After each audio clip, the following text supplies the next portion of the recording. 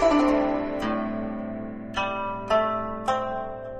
there, I'm Carla Nappi, and this is New Books in East Asian Studies. Welcome and thanks very much for joining us today. I just spoke with Darrell Flaherty about his new book, Public Law, Private Practice, Politics, Profit, and the Legal Profession in 19th Century Japan. That came out with the Harvard University Asia Center of Harvard University Press in 2013. This is a book for you whether you're interested in the history of the public sphere, the history of modern Japan, the history of the legal profession, or the history of global modernity. It's a book that revises what we tend to think of and the stories that we tend to tell about the place of some of the modern institutions of Japan within a larger global framework. And that is, stories tend to place the emergence of, for example, a modern legal profession in Japan within a larger frame of influence by and domination by more modern, more rational legal frameworks and legal ideas and legal theories coming in from what we might call the West.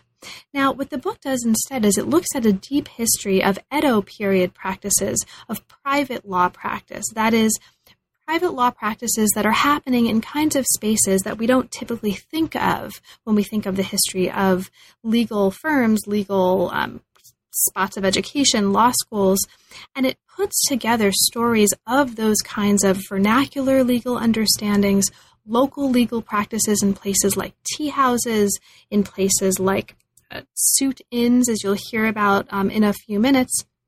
And it weaves those together into a very different kind of story of the emergence of what ultimately we come to know as a lawyer in late 19th century Japan.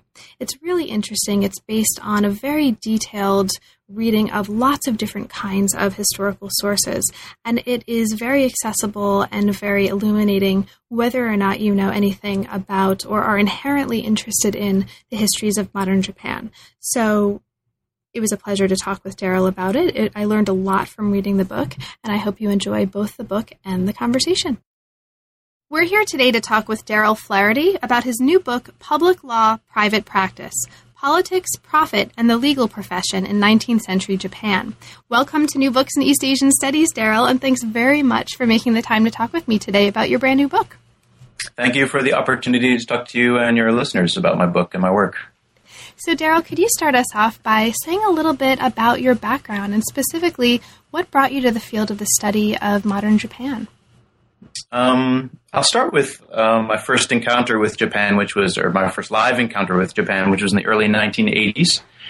I went to Kyoto as an exchange student, and while I was there, I had this sort of episode. I came from St. Louis, which at the time during the early 1980s was a city gripped by a lot of violent crime, and I pulled out a map and asked my host family to show me where it was safe to ride a bicycle in Kyoto. And they really didn't understand this. In St. Louis, you could redline neighborhoods and say, oh, you shouldn't ride there. People might throw rocks at you, or they might try to run you off the road. But in Kyoto, that was sort of incomprehensible to them. And I'm telling that story because it really got me thinking in that moment when they were sort of befuddled and confused about what might be a high crime area or where I should not go. I really started to think about what freedom meant in the context of Japan and the context of the United States. Now, I was pretty young then. I was just in high school, so I didn't have a very sophisticated grasp at the time. But over a couple of years of going back and forth to Japan, this really became a key concern of mine. And that's, in some ways, a lot of my thinking and writing and researching about Japanese history has come out of that first and early encounter. Wow, that's really interesting. That actually speaks really interestingly to the topic of the book as well. So speaking of which, the book that we're talking about today explores many things, but they can be kind of broadly subsumed for the purpose of a brief description under the topic of private legal practice in the 19th century. So private legal practice in 19th century Japan, what did that mean? Where was that instantiated? And how does that link up to some broader ways that we understand the emergence of modernity, of the nation state, and the role of the individual and publics within that larger frame? So we'll talk about many of these components over the course of our conversation. But before that, it would be great if you could say a little bit about what brought you from the general field of modern Japanese studies and perhaps a special interest in freedom within that to the specific focus that we're looking at in terms of the book today? As a graduate student at Columbia University, I was doing research for my master's thesis on suffrage. And so much of the literature on the suffrage movement in Japan focuses on labor, the labor movement and labor activism against the state. And the more I was reading about state and society relations in Japan, the more I saw this kind of dichotomous tension, this oppressive, overweening state, and an almost supine society that it sometimes would rise up in anger and sort of lash out. But as I began to examine the actual process of the passage of the Universal Manhood Suffrage Law in 1925, I saw that there were all these other actors sort of in the middle between those two poles. And that labor sort of really got out of the suffrage business by the beginning of the 1920s. And these other actors really carried the ball forward. And they included lawyers and doctors and local political elites and these kinds of people. And so I began to think that I wanted to study those groups, the sort of political middle in Japanese history. And I began to do that, and I really began to realize that was much too broad a question to look at in terms of looking at lawyers, doctors, and local political elites. And so I ultimately focused on lawyers because I saw them involved in so many different activities. So that was how I began to focus on this topic.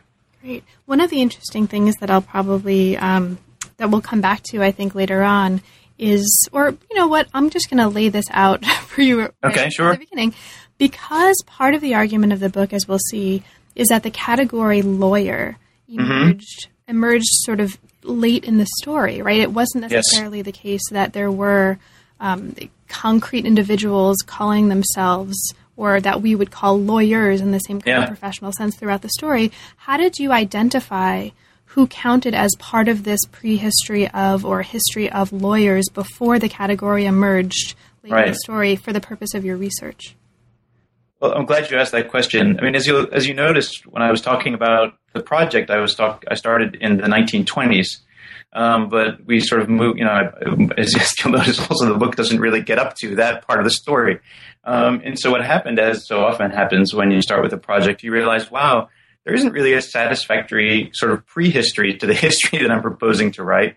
And you do so much work on the prehistory that in the end, you're really sort of doing a different project from the one that you initially set out to do on. So initially, I imagined that I was going to write an early 20th century history with a brief sort of 19th century preamble.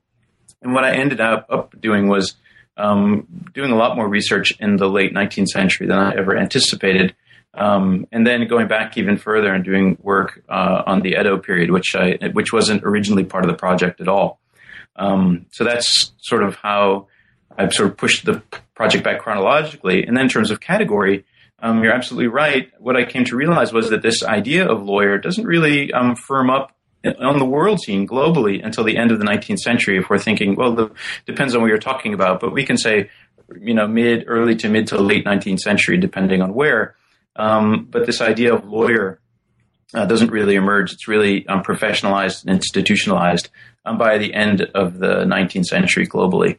And so that's part of the project, is to say, if we want to think about Japanese history comparatively, then it's important not to think about legal practice during the 19th century as the work of lawyers, but rather as what I call them private legal practitioners. So you've already started to get at this just in your answer to the previous question, but more broadly, in transitioning this from a project that you worked on as a dissertation to a project that we are seeing now in the form of a final book, were there any major transformations or any other major transformations along the way that shifted either practically how you were working on the project or conceptually how you thought of your research and the kind of stuff that you were arguing in the final project?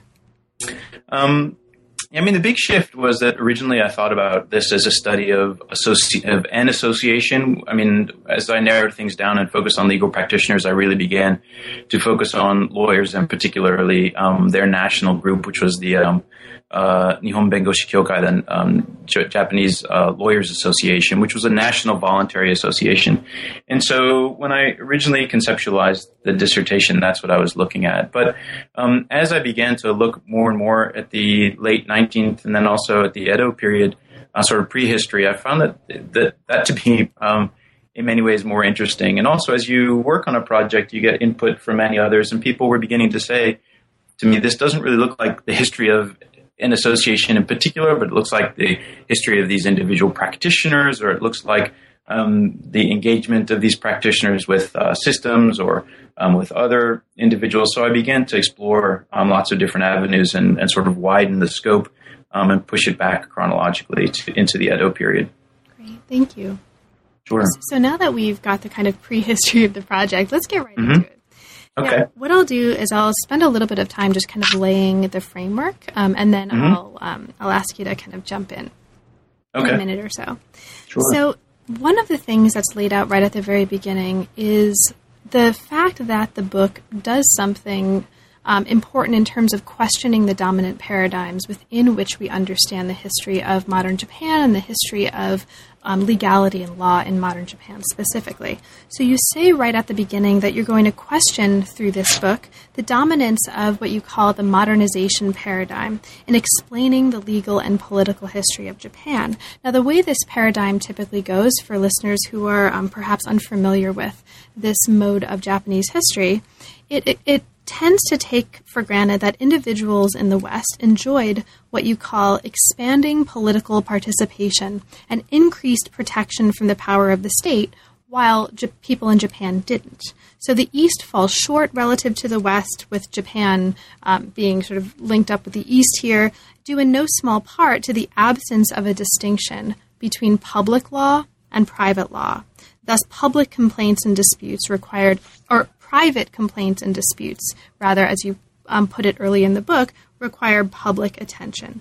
So in contrast to that narrative, the book really persuasively argues that Europe and the U.S., the West, as we might consider it, did not make legal modernity and then export it in Japan. In contrast, in early 19th century Edo society, which is where the book focuses, there was already a really interesting, really vibrant, really hybrid and plural legal culture producing engaged private practitioners of various sorts in various kinds of spaces, and which laid the foundation for what you call an epistemology of law in the late 19th century. Okay, so that's the kind of framework from which we're proceeding. Mm-hmm. So one of the things that's happening in the book, and this is something that the argument repeatedly comes back to, so I just kind of want to set it out at the beginning for listeners. Private practitioners in the course of this story are repeatedly grappling with treaties that happen early on in this story that limit Japanese sovereignty. So a lot of the book hinges on reactions to, understandings of, and attempts to push back against the series of what you call unequal treaties that are happening as kind of the prehistory of what we see later on in the story. The Meiji government is trying to overturn these unequal treaties. The individual practitioners are also trying to grapple with this.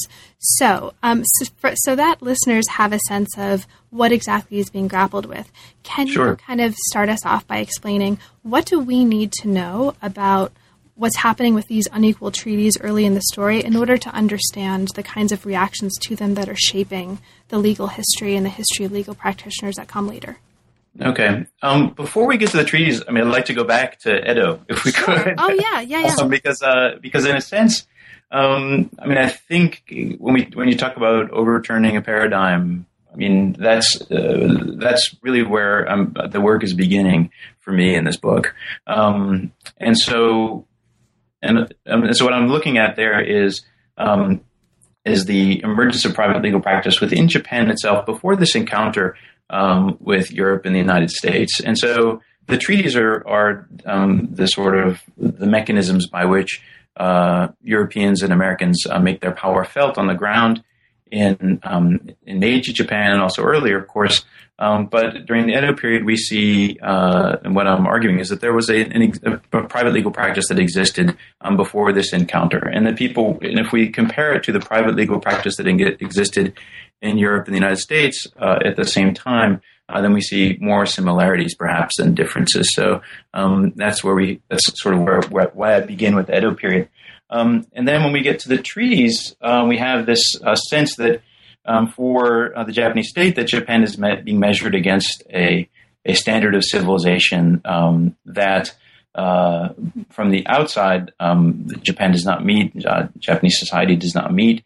And so from the inside, you see state reformers trying to transform Japanese society from within by transforming law. And there's nothing new to that story. There's lots of people been writing and researching that element of the story. But what I bring to the table, which is new, is a discussion of how that was really working out from the bottom up. And what I argue is that if there hadn't been both this pre-existing private legal practice during the Edo period and then a bottom-up engagement with that whole reform project, then it would not have produced the fruits that it ultimately did. Whether they were bitter fruits or sweet fruits, I'll leave that up to others. But the fruits that it produced would not have been possible without some sort of bottom-up private legal practice, both during the Edo period and then during the Meiji period. Great. Thank you so much. Sure. Chapter 1 calls the state-centered narrative of Japanese legal history into question. And it does that by exploring the fact that despite the fact that the Tokugawa state is actually prohibiting the dissemination of legal texts, it's a really interesting part of the story, legal knowledge in Tokugawa Japan was actually really widespread. And by the end of the 18th century, there were two main forms of Edo-era legal practice. So I'm going to ask you to introduce both of those because they are very important parts of this story. One of those forms was what you called state-sanctioned suit-ins in towns and cities. So can you introduce those? What were they and what role do they play at this part of the story? Sure. There were state-sanctioned suit-ins were the inns that emerged in Edo, but also in all the major castle towns, and also in the cities and towns that were directly controlled by the Tokugawa. For example, in Nikko, there was a suit-in. And so what these inns did was that if someone was coming to one of these sites on official business, they could lodge at these inns, and in some cases they were required to lodge at specific inns, and then they would go to whatever office of the state apparatus that they had official business with, and then they would conduct their business and then go about their activities. So these suit inns were, over the course of the Edo period, initially they were a kind of begrudgingly allowed to provide the kinds of services that they did to petitioners, but then over time they became increasingly powerful, forming guilds and becoming closer and closer to the state offices that they served. So what would you be able to do at one of these suit-ins that you couldn't do otherwise if you were somebody involved in a legal complaint?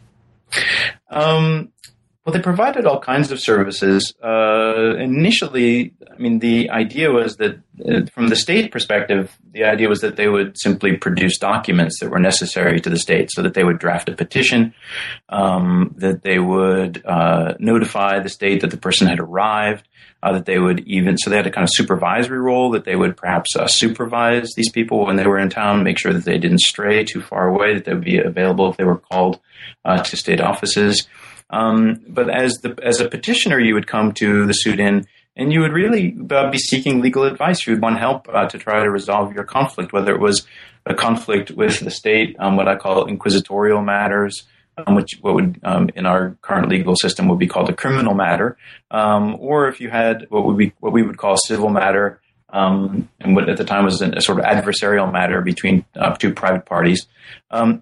You would come to one of these inns and you would seek advice on how to resolve your conflict. So the role of these suit-ins went well beyond simply drafting documents. It went. I would argue that we can see that there was evidence of advice from the suit-ins to the petitioners. Great.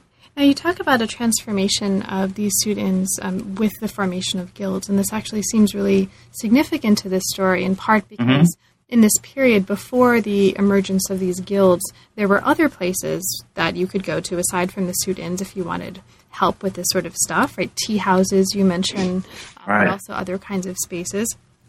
And so what changes significantly with the consolidation of these guilds? Well, what the guilds did was that they gave the student proprietors a monopoly on the business of lodging people coming to Edo or to cities or castle towns to bring a case. And in particular, in inquisitorial matters, if the state summons someone, this is what I mentioned just a little bit ago, if the state summons someone, they could be required to lodge at one of these inns. So that was very beneficial for the inn. It could require a person, would go and issue the summons and then bring that person forward to the state. And then it would, in a sense, hold them almost like a pretrial holding, and then bring them before the state. Before the state offices or state officers. So that's one kind of function that the guilds provided, allowed for these students to monopolize that business. There were all sorts of businesses I mentioned that emerged outside of the offices of for example, the Machibugyojo, the town commissioner in Edo. People would come to have a case heard. And they might petition to have the case heard, and they would be told to come back, or they would be told to wait a few hours. And so tea houses or noodle shops emerged here, and these people would eventually try to provide legal services as well, or scrivening services as well.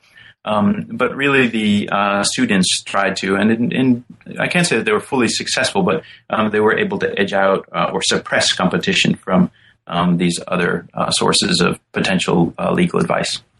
So, including the students, which are state-sanctioned, one of these other sources of potential legal advice came in the form of suit solicitors. So they are not state-sanctioned. Can you say a little bit about them and what role are they providing for somebody who needs legal advice and legal help in this period? Sure. I think it's probably important here to mention a little bit more broadly what the attitude of the state was towards litigation, in particular towards private litigation during the Edo period. And the state took pretty strongly to the Confucian idea that there should not be any litigation. Confucius had the Analects makes a statement that make it so that there is no litigation, and so the Tokugawa state really took this to heart, and so tried to suppress private disputes. It viewed them as a kind of challenge to the idea or the notion that the state was providing or creating harmony in Japan. And so there was this idea that there should not be private disputes. And the private disputes were, in a sense, an example of the failure of the state. But of course, people did have disputes. They would have disputes about someone not paying a loan or someone not providing, someone not. There would be all kinds of different kinds of disputes that emerged during the Edo period, particularly as commerce became increasingly complex. And so you had people going to Edo, of course, if they had a dispute that required or that might merit shogunal intervention. But there were all kinds of other suits at all other kinds of levels of society.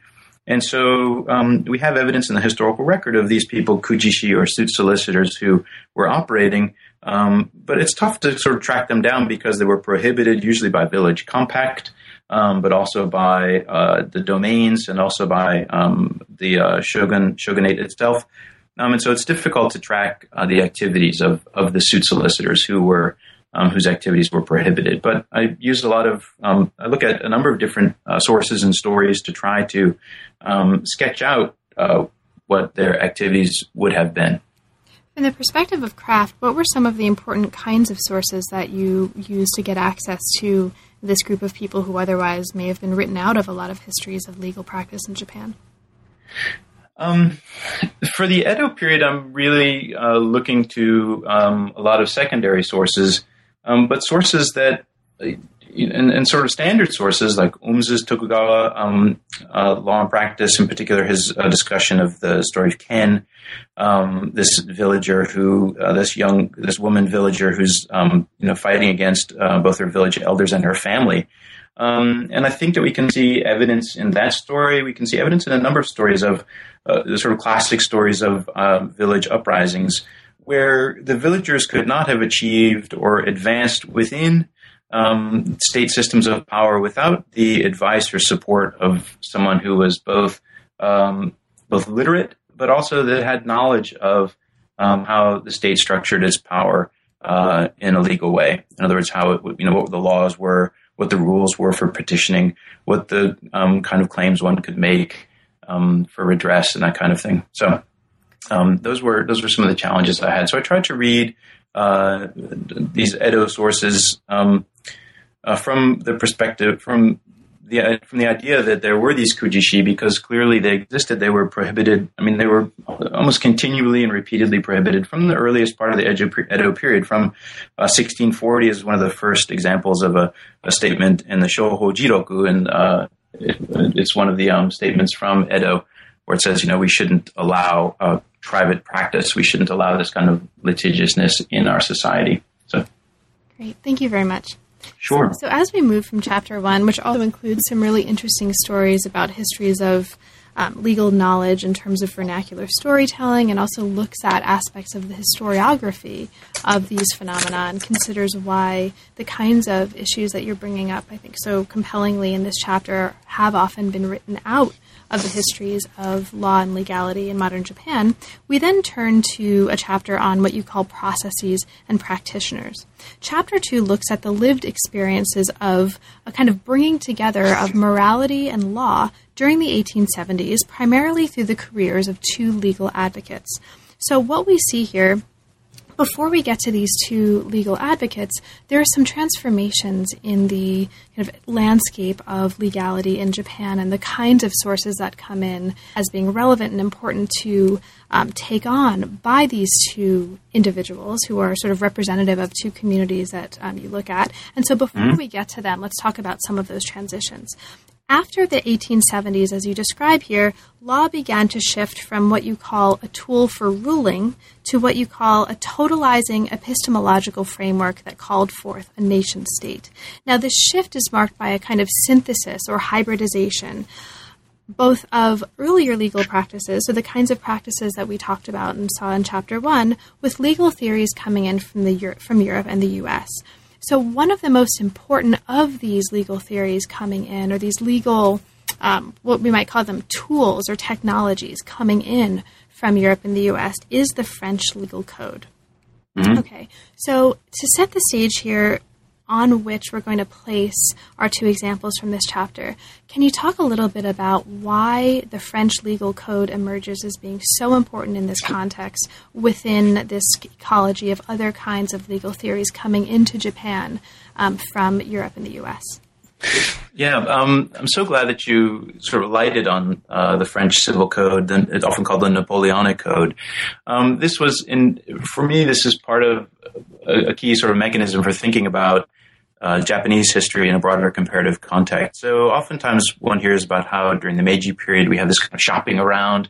And it is true that that's how it worked. But in a sense, the Napoleonic Code was seized upon because it was seen not just in Japan, but worldwide as a kind of a collection of best practices.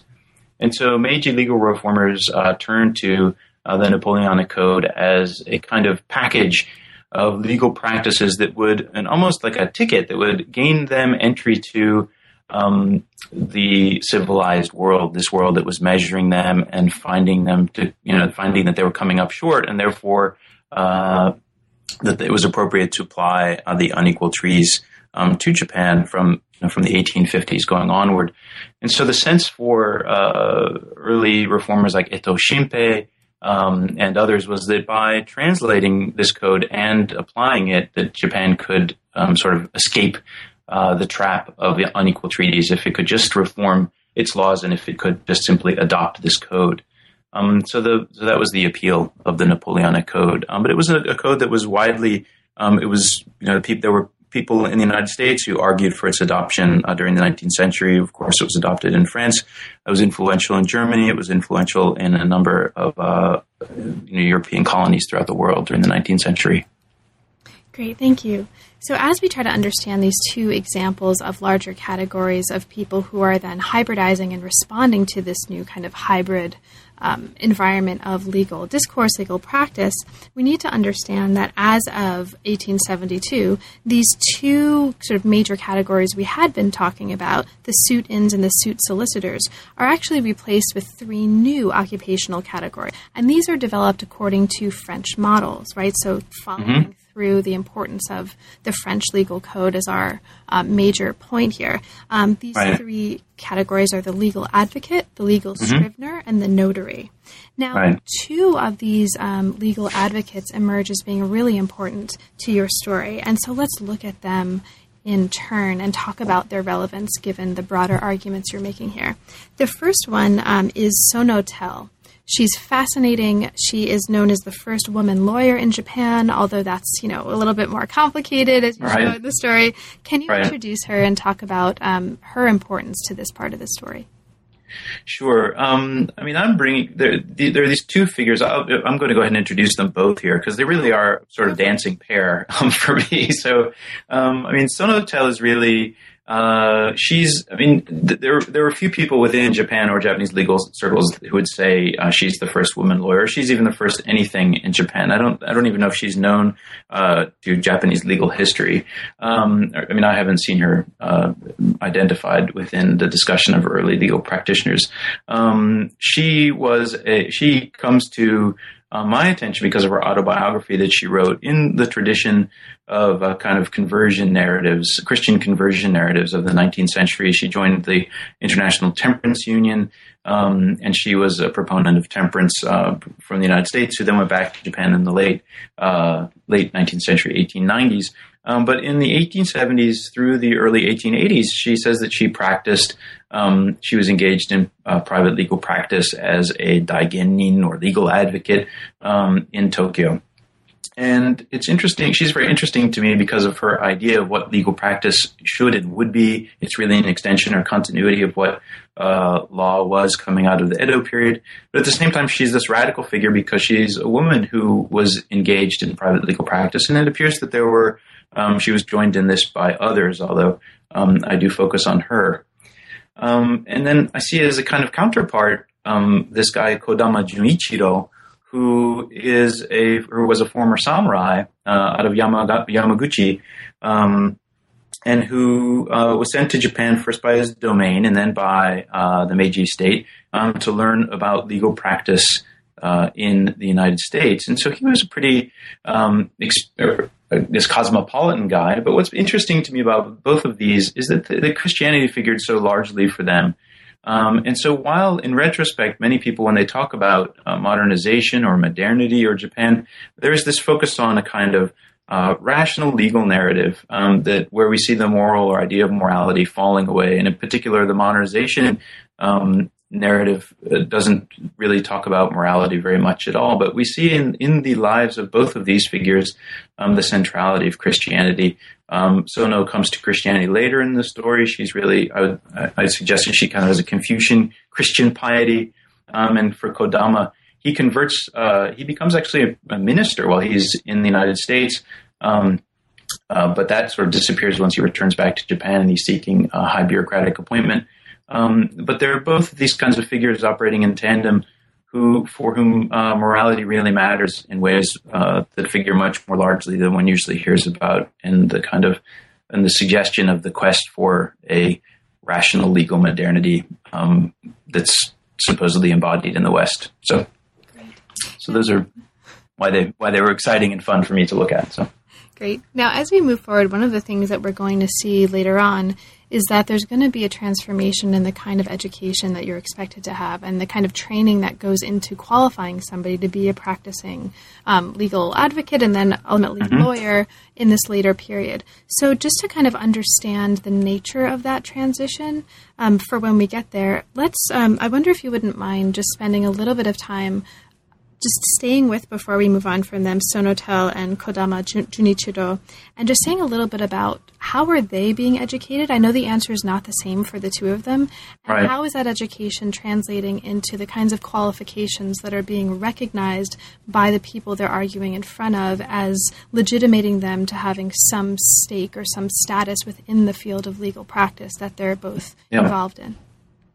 I mean, this is really where we see the kind of echoes to the Edo period, right? So, and we see this as a continuity all the way into the early 20th century. We have a kind of status designation. You can be a daigenin, a legal advocate, but how did you get that? Well, initially you just simply called yourself a legal advocate, and then and that was all you needed to do really, as long as you were you were literate and you weren't blind, and you were of age, then you could go before the court and call yourself a legal advocate. That was in the early years. And so in terms of training, Sono Teru, she perhaps did some reading there were a number of code books that were put out by the Meiji state at the time. There were a number of different translations. This becomes more important, as you're suggesting, as the story goes on. But in this earliest moment, there were people who were holdovers from the Edo period, and they simply called themselves legal advocates and then practiced before the court, reading court digests or cases of opinions, or there were sort of very short pamphlets or books that were put out that sort of fit inside. I talk a little bit about how they could fit inside your kimono sleeve, because there was the sense that many of these people were perhaps ill-prepared, and they would just sort of tuck these kind of crib books into their kimono before they went before the court.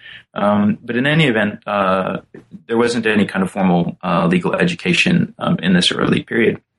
And that was the case all throughout, not just in Japan, but also throughout the world in terms of private legal practice. We don't really see the formalization and institutionalization of legal training until the end of the 19th century. And so both Sono and Kodama, so Sono sort of self-trained, and Kodama got his training by going abroad and observing the U.S. court system. But both of them, operating within this very fluid system, which both drew on Edo period precedents, but then also was looking outward, in particular to French models, but other European legal models, American legal models, depending on the judge, to try trials to resolve disputes. Great, thanks so much. Now, as we move forward into the later chapters and into the next chapter in particular, we're going to start to see this transformation in the kind of education that's going to be codified and available to legal practitioners. And this is going to continue to change throughout the later chapters as well. Now, remind us late in the second chapter that Kodama is actually a former samurai. Mm-hmm. And in fact, the next chapter turns to looking more directly at the larger class that he's part of. So where were former samurai in this larger history? Interestingly, some of them are actually trying to find jobs, and they turn to legal study. And this next chapter, chapter 3, sort of looks at some of the really wide-ranging consequences of that by giving us a really wonderfully detailed kind of play-by-play narrative of the transformation of the career of one of them into this organization that then goes on to become transformative and also emblematic of larger transformations that we see in the emergence of groups of legal practitioners and the kinds of education available to them. So let's turn to this. I think one of the good ways to do this, or one good way to do this rather, is to turn right to an example that you use right at the beginning of this chapter that really emblematizes these transformations. And this is an example of a legal enterprise created by a former samurai, Kitada Matsatadashi, and an elite commoner, Teramura Tomi. And this is this group that emerges called Hogoshusha. So can you introduce that for us, if you would, and sort of as a way to get at what are the kinds of transformations we're seeing in this part of the story, and how does this organization kind of start and emblematize those? Yeah. So again, if we think back to the Edo period, I want to stress that samurai were not engaged in private legal practice during the Edo period. So I want to state that emphatically here. And so by the time we get to the early Meiji period, and we sort of get a kind of ratification of legal activity in the changing laws. We have figures like Kodama, who practices, emerges as a kind of private practitioner before he enters the bureaucracy.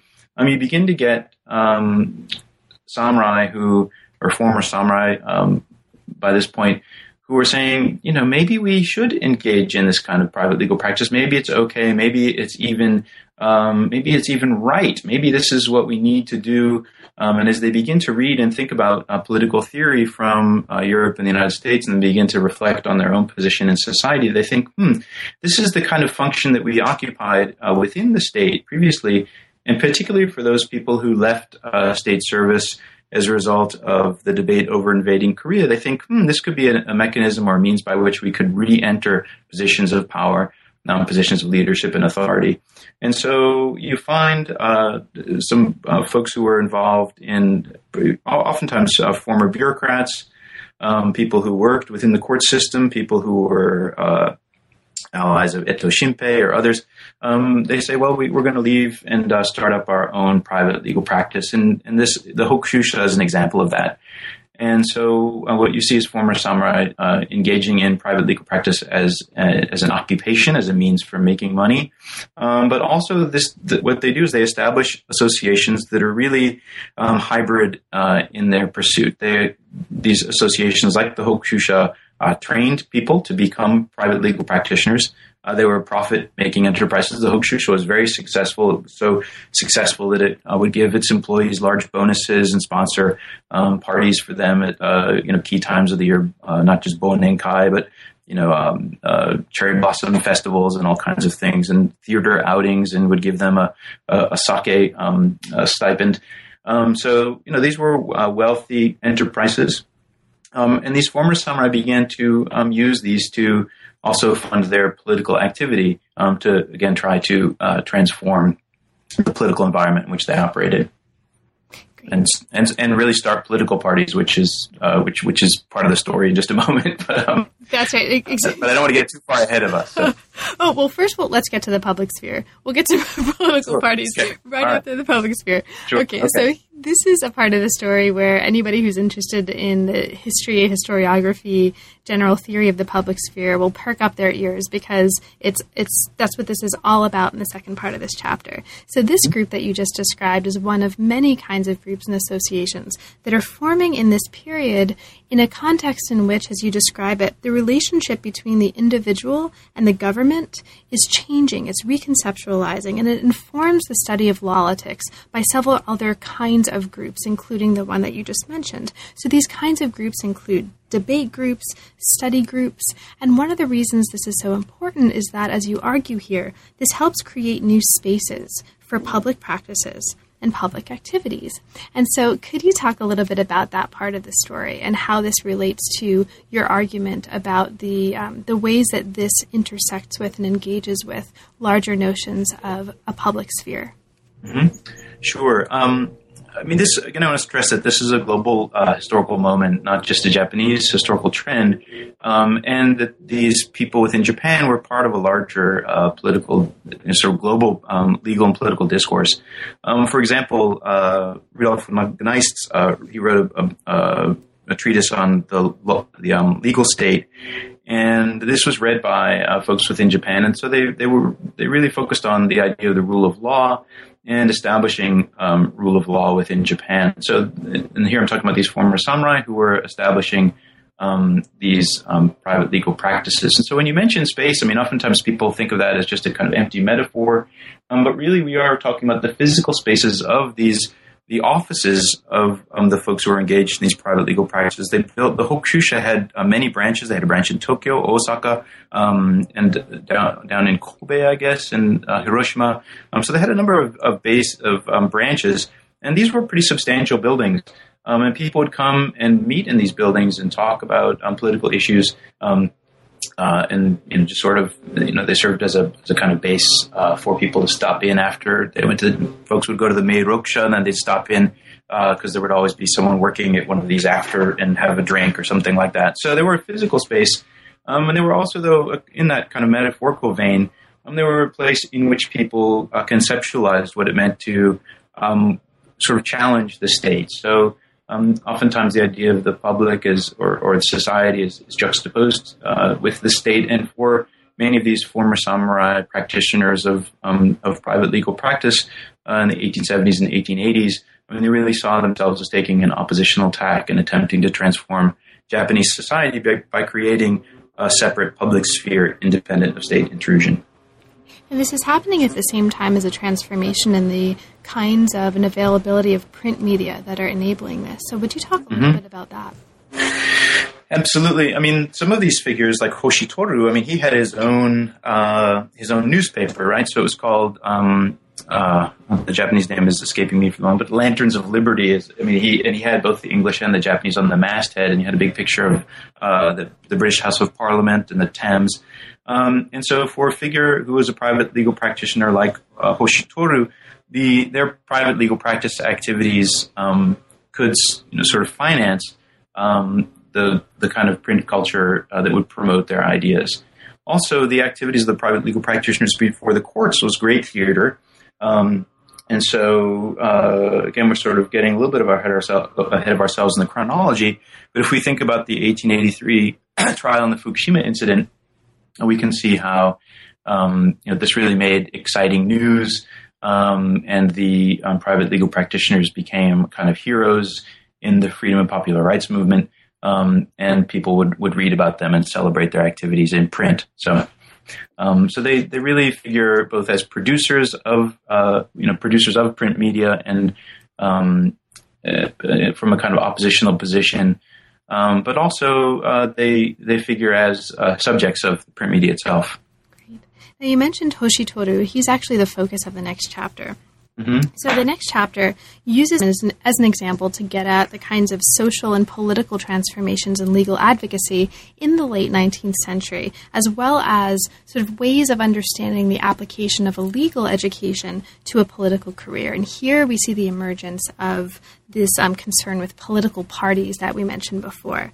So you mentioned Hoshitoru in the context of this chapter as an example of the kind of emergence of a figure of a professional lawyer, but you also mention him as a way of giving us a glimpse into how legal advocates like him paved the way for the emergence of political parties in Japan. So let's get right to that. Can you talk a little bit about him, sort of introduce him a little bit, and what do we need to know to understand the way he kind of helps us get at the emergence of political parties in Japan? Yeah. I mean, Hoshi is an extraordinary figure, and I've been criticized by some people for using him but I'm sort of having it both ways with Hoshi. In some ways, he's an exemplary figure, and he's really fun to talk about because of how exemplary he is and how extraordinary he is. He was a former commoner. He worked in the Tax and Tariff Bureau in Yokohama. He went up against Harry Parkes, who was the British ambassador to Japan at the time, over calling Her Majesty the Queen, while he called the Japanese emperor an emperor, and that was problematic for Parkes because he thought the Queen should be called an emperor as well. And so, ironically, the Meiji government decided that the solution to this was to send Hoshi to London to study in the Inns of Court. So he went to England and became one of the first Japanese barrister. Now we know that this was important to him because in his papers, which are at the National Diet Library, he preserved the wax seal that he received welcoming him to the British Inns to become a member of the Inns of Court. So he was a barrister, and he came back to Japan, and there was really no sort of equivalent of. He didn't want to become a private practitioner because the social status for private practitioners was low at the time. So he got a government sinecure, but that sort of didn't work out for him. And so he decided that he would become an activist supporter of of political parties. And so he hooked up with the Liberal Party. But he's a kind of exemplary figure, but there were so many other figures. And I mentioned the kind of hybrid nature of the associations of legal advocates.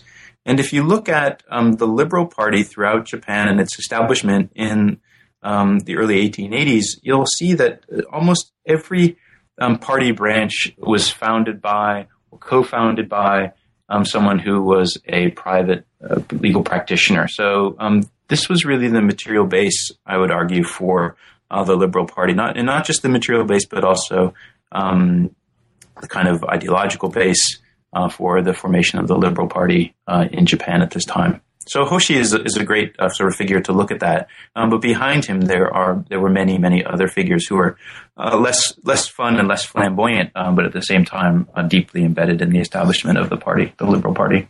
There were, speaking of his fun and flamboyance, there were many elements of that description of him that I really loved, including, you mentioned he was known for his, quote, passionate masculinity.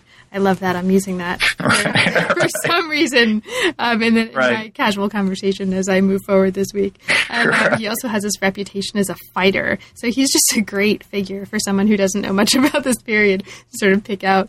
But he was really a shapeshifter in so many wonderful ways. I mean, he would go to court in these suits and the sort of high that's, I know Jason Carlin has talked about how the high collar in some circles was seen as effeminate. But he kind of had a gang of thugs that he sort of traveled with, a kind of posse, from what I understand. He was really a polarizing figure. I mean, but at the same time, he could be so many different things. He could be this cultured British barrister. He lived in this center, if you think and talk about civil society, I mean, the center of theater associations, lawyers' offices, and doctors' offices when he was in London. And so he was really this kind of cosmopolitan figure. I mean, if you look at his library and the books that he requested that his wife bring to him while he was in prison, I mean, just an extraordinary list of readings in multiple languages. So he really wanted to be this kind of sort of almost nationalistic, tough guy, but at the same time very cosmopolitan and cultured. So really interesting character, yes, yeah. Great.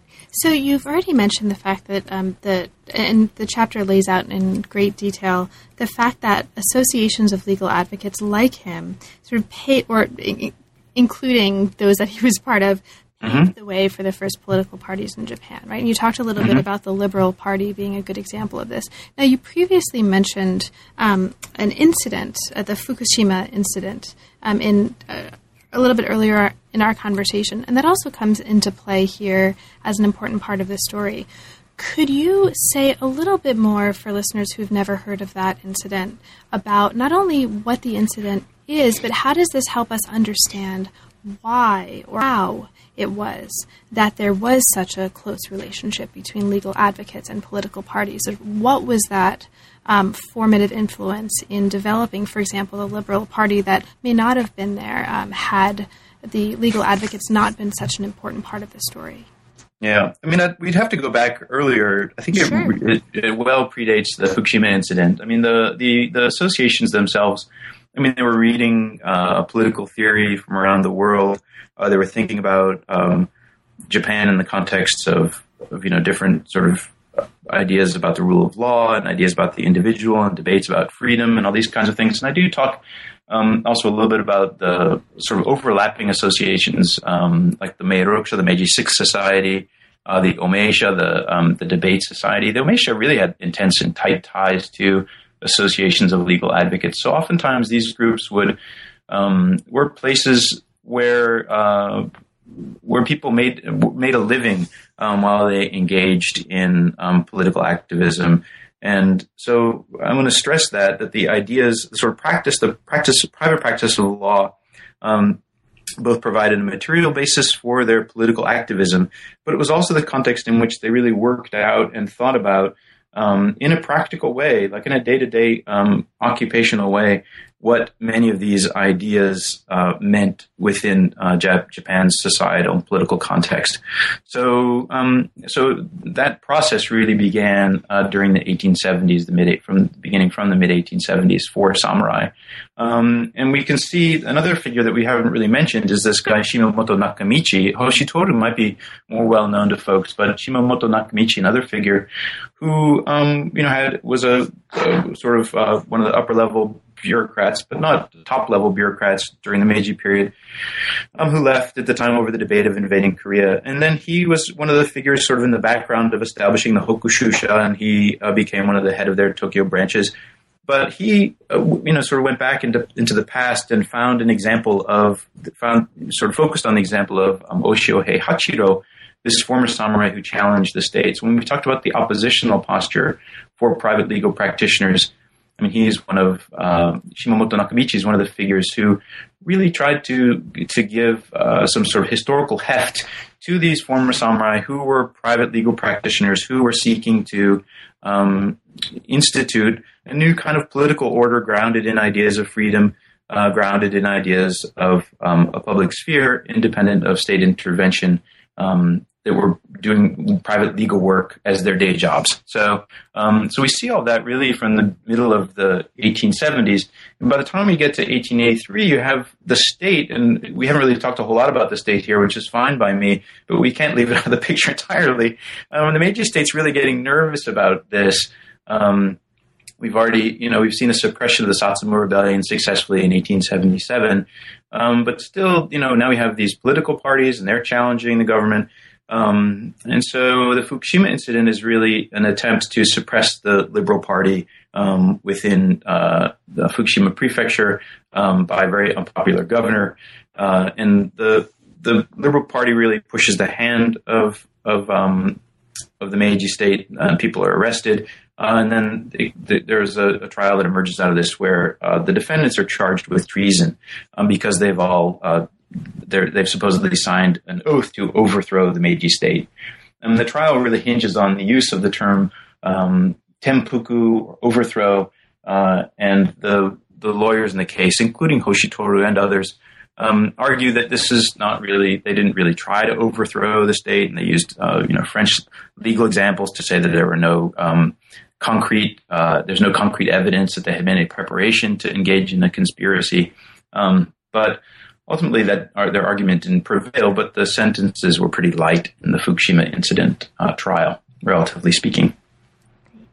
Great. Now, by the 1870s, local associations of legal advocates are actually serving as the foundation for many of Japan's private universities. So they transform into law schools and then added other disciplines to them. So can you talk about that, sort of how the emergence of Japanese law schools from this context?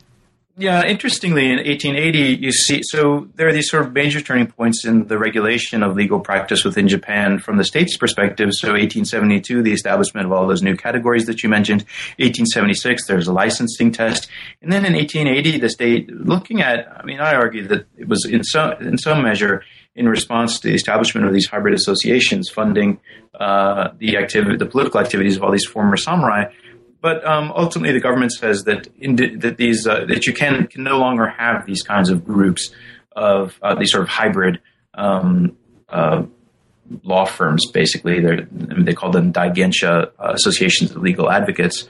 And so, what you begin to see over the course of the 1880s is that these associations of legal advocates sort of to try to figure out what course are they going to take. Are they going to flout the laws, which say they should disband? And some do. Are they going to focus, are they going to just simply focus on political activities, which some do, simply becoming political party branches? Or are they going to focus on their educational activities, which others do?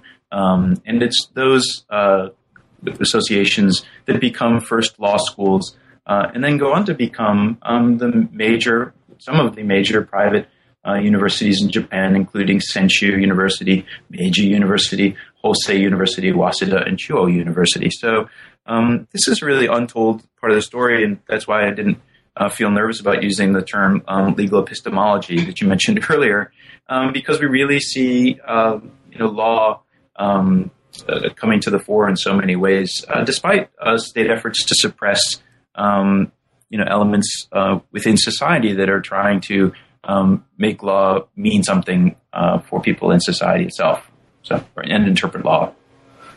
So. Now, I can't come to the conclusion of the interview without getting to that which I promised at the very beginning, and that is lawyers, the emergence of lawyers. Right. So in 1893, legal advocates become lawyers, and this happens through the passing of what's called the lawyer's law. So Ken, as a way to kind of wrap this up, before we get to our concluding questions, can you talk a little bit about that and the importance of that for the story that you're telling? Sure. So, there's this ongoing problem for private legal practitioners within Japanese society, and that is the legacy of the Edo period, which is why I had to go back and think and talk about Edo. Because the Edo private legal practitioners were so close to the state and they occupied a kind of gray area, their successors, many of whom initially were those self-same private legal practitioners from the Edo period, and then other daigenin, really wanted to, in particular these former samurai political activist types, really wanted to sort of separate off the work that they did from that history. And so ultimately they decided that their goal would be to create a new status, new category, independent from the legal advocates, the dagenin, independent of the suit solicitors and suit-ins, and to create something entirely new that would be, globally recognizable. And so they settled on bengoshi, the contemporary Japanese term for lawyer. So this is where we see the private legal practitioners themselves organizing and pressing for a new category, and they're able to do this now. And we've been leaving out large elements of the story, but by the time they do this, we have Meiji Constitution, we have a national diet, and within that national diet, we have many private legal practitioners who are engaged in the work of creating this new category for themselves. So that's in a sense where the story wraps up with private legal practitioners having created some of the leading private universities within Japan, being key figures in the establishment of the major political parties within Japan, and also reformulating the basis for their own profession. So, Daryl, now that we've come to our conclusion, as you just mentioned, we have left out large parts of the story, as is, of course, necessary in any kind of attempt to spend 58 minutes or so talking about a very rich and very detailed, very exhaustively researched book. Are there any specific parts of that story and or any other elements of the craft of the book, the general context of the book, or anything else related to the book that you'd like to mention for listeners? Well, in the course of writing the book, it really came to me that, in terms of both interrogating the categories that I was examining, but also thinking about, sort of going back to, ideas of freedom or ideas of the public sphere or these kinds of things. It really came to me that we really still do inhabit, in a sense, a 19th century world. And that's striking to me in many ways. And so I really felt like I wanted to begin to explore that. And why I say that is that so many of the sort of the categories, the assumptions, the values the people hold dear in the contemporary world were institutionalized, formulated, came to life in this period. And what I'm really arguing in the book is that was a global process, not a process that was brought to Japan, but a process that was worked out in a global way. So I hope that people take the book as a kind of departure point for thinking about the 19th century more broadly across this sort of recategorization or reevaluation of categories. So. Great. Well, so speaking of departure points, now that the book is out, and congratulations on the book, what's next? Thank you. Are you currently inspired by any particular project or projects? Yeah, I was really lucky when I was doing research for the book, and then I had an affiliation with Hosei University. So, one of the universities that sort of emerged out of this history itself. And I was able to, I looked at so many wonderful materials there. And one of the questions that I'm thinking and looking at for continue the project into the early into the early 20th century is the question of the jury system in Japan. And so right now I'm working on I've sort of done a kind of book chapter on the first jury trial in Tokyo, which was a trial of a young woman who was charged with trying to burn down her sweets shop. And so I'm expanding that project and looking at Japanese society through the lens of that trial and reaction to that trial. Excellent. Well, best of luck with that. Thank you so much, and it's been a pleasure. Thank you. Thank you so much. You've been listening to New Books in East Asian Studies. Thanks very much for joining us, and we'll see you next time.